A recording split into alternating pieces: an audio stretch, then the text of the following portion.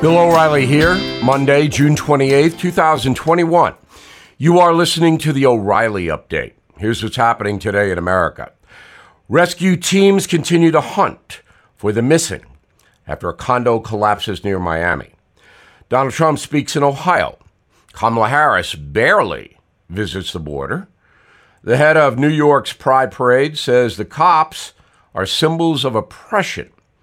Research shows modern politics now having a major negative impact on America's health. Also ahead, the worst president in American history. But first, at least 9 people are dead, 150 still missing in Surfside, Florida, north of Miami Beach, after an apartment complex collapsed. The cause of the disaster is still unknown. We are looking into that, and we'll have more information for you tomorrow. Now, officials in Miami-Dade are ordering the immediate inspections of all buildings taller than 6 stories and older than 40 years. Donald Trump holding a rally in Ohio, his first since leaving the White House in January. Former president endorsing local candidates while attacking his critics, claiming, quote, Joe Biden is destroying our nation right before our eyes. The event was entirely blacked out by the corporate and social media. Vice President Harris quickly visiting the southern border. Ms. Harris spent just a few hours at an immigration center in El Paso on Friday before jetting off to her private house in Los Angeles. The vice president offering zero on how to stop the nearly 200,000 migrants breaching the border every month. The co-chair of New York's Pride Parade defending the group's decision to ban uniformed members of the NYPD from marching. Andre Thomas telling MSNBC that cops are, quote, a symbol of oppression, a symbol of violence, and a symbol of fear. Mr. Thomas, in my opinion, is a symbol of ignorance. Research from the University of Nebraska says the modern political environment having a major impact on Americans' health, both mentally and physically. Study finds 40% of us believe politics are a major cause of stress. 1 in 5 report fatigue, and 4% admit to suicidal thoughts because of politics and the people who cover it. Present company excluded, of course. In a moment, what does the worst president of all time have in common with Joe Biden? Find out next. Everything is expensive these days, you know that. The government is printing trillions of dollars and consumer prices higher than ever. If the government continues its printing and spending, the dollar could continue its free fall and lose its coveted role as the world reserve currency. Let's hope that doesn't happen. But there are a few things you can do right now. American Hartford Gold can show you how to protect your money, your retirement, your hard-earned savings against inflation by helping you diversify a portion of your portfolio into physical gold and silver. Start with a short phone call, and they can have physical gold and silver delivered right to your door or put inside your 401k or IRA. So please call or text them right now. Tell them Bill O'Reilly sent you. Call 877-444-GOLD, 877-444-GOLD, or text GOLD to 65532. Again, that's 877-444-GOLD, or text GOLD to 65532. Time now for the O'Reilly Update message of the day. The ghost of a bad president passed. As part of our reporting on President Biden, we list his official White House schedule on my TV broadcast, that is the No Spin News, daily. We do this so Americans can understand that old Joe has a very soft day much of the time. There are days when the president has just one item on the schedule, like today. Rarely does he have more than 2. It's the slow lane for Joe, the bunny slope. This is not unprecedented. Back in 1857, the 15th president of the United States was a man named James Buchanan from Lancaster, Pennsylvania. Jimmy did not load up on daily events. In fact, he almost totally ignored the threatened secession of the South, which was kind of a big deal. President Buchanan did not even put Union forces on alert. When Southern troops attacked Fort Sumter, James might have said, "Really?" Clueless doesn't even begin to cover it. Abraham Lincoln inherited a colossal mess in 1861. So my question is Joe Biden the ghost of James Buchanan past?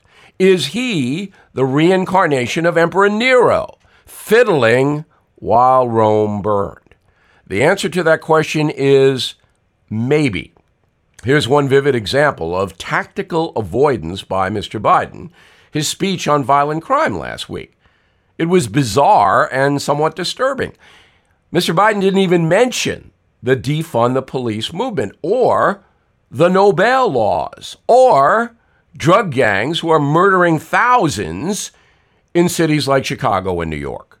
Apparently, President Biden doesn't see those things as drivers of violent crime. Nope. Mr. Biden says he will use the full power of the federal government to crack down on gun dealers who violate the rules. That, of course, will do little to stop the murder rampage in America.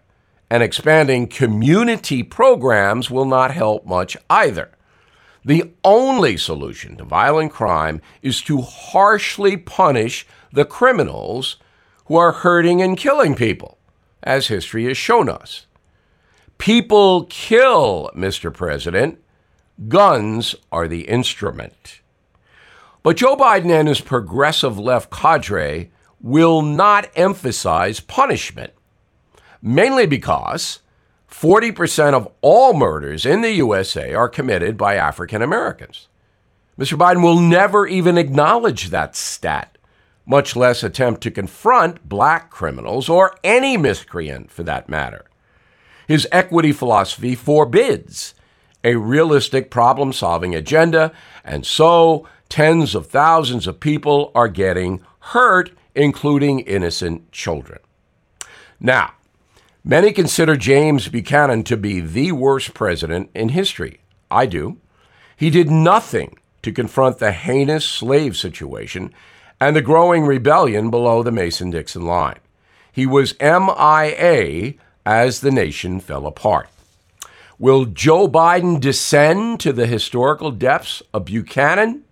Could happen. I'm Bill O'Reilly. I approve the message by writing it. For more honest news analysis, please visit BillO'Reilly.com. And please check out my new book, Killing the Mob, 8 weeks at #1. In a moment, something you might not know. I'm Mike Slater from the podcast Politics by Faith. This is a crazy time in our country. It's stressful, a lot of anxiety, and it's going to get worse. And I realized that one of the things that helps me take away the stress is realizing that there's nothing new under the sun. So on this podcast, we take the news of the day and we run it through the Bible and other periods in history to realize that we've been through this before and we can rise above again. Politics by Faith, anywhere you listen to the podcast. Politics by Faith.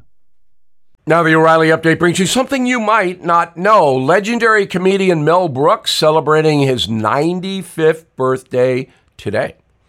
Mr. Brooks is a genius who has provided laughs to folks all over the world, as you know. Here's Mel's story. Born Melvin Kaminsky in Brooklyn on June 28, 1926, his early life was marked by tragedy. His father died shortly after his second birthday, leaving Mel's family in dire financial straits. Said the comic later, quote, "There's an outrage there. I may be angry at God or at the world. And I'm sure a lot of my comedy is based on anger and hostility. I learned to clothe it in comedy to spare myself psychological problems," unquote. When Mel Brooks was 9 years old, his uncle, a taxi driver, was given free tickets to a Broadway show from a passenger in exchange for a free ride uptown. He gave the tickets to Mel, and a career began. But before he could hit the stage, Mel Brooks was drafted into the Army. He served as a corporal in World War II, defusing landmines across Europe and fighting Nazis at the Battle of the Bulge. When asked to comment on his time in the war, Brooks famously said, I was a combat engineer. The two things I hate most in life are combat and engineering. After returning from World War II, Mel Brooks developed a few successful TV programs, including Get Smart. He moved to Los Angeles and launched a series of Hollywood hits that included the biggest comedy films of all time: The Producers, Blazing Saddles, Young Frankenstein, Spaceballs, on and on. Ironically, nearly all of these films would be canceled by the PC police if they were released today. Mel Brooks forever changed the world of music, theater, film, and America's sense of humor. And here's something else you might not know. Mel is not done yet. The comedian has 3 separate projects scheduled for release this year. So, happy birthday, Mr. Brooks. One of your characters is the 1,000-year-old man. I wish you could live to be 1,000. Again, happy birthday, Mel. Back after this. Hey, this is Vivek Ramaswamy. The media has systematically lied to you. The Hunter Biden laptop story, the origin of COVID-19, the Trump-Russia collusion hoax, or how your money's being spent in Ukraine. Enough already with the lies. No more lies, hard truths only. That's what the Truth Podcast is all about. It's not standard conservative talking points. If you want that, go somewhere else. But if you want the hard truth delivered to you in a way that challenges you and will challenge me intellectually, you're not going to find anything like this on the internet. Subscribe to the Truth Podcast today on Apple, Spotify, or wherever you get your podcasts. Thank you for listening to the O'Reilly Update. I am Bill O'Reilly. No spin, just facts, and always looking out for you.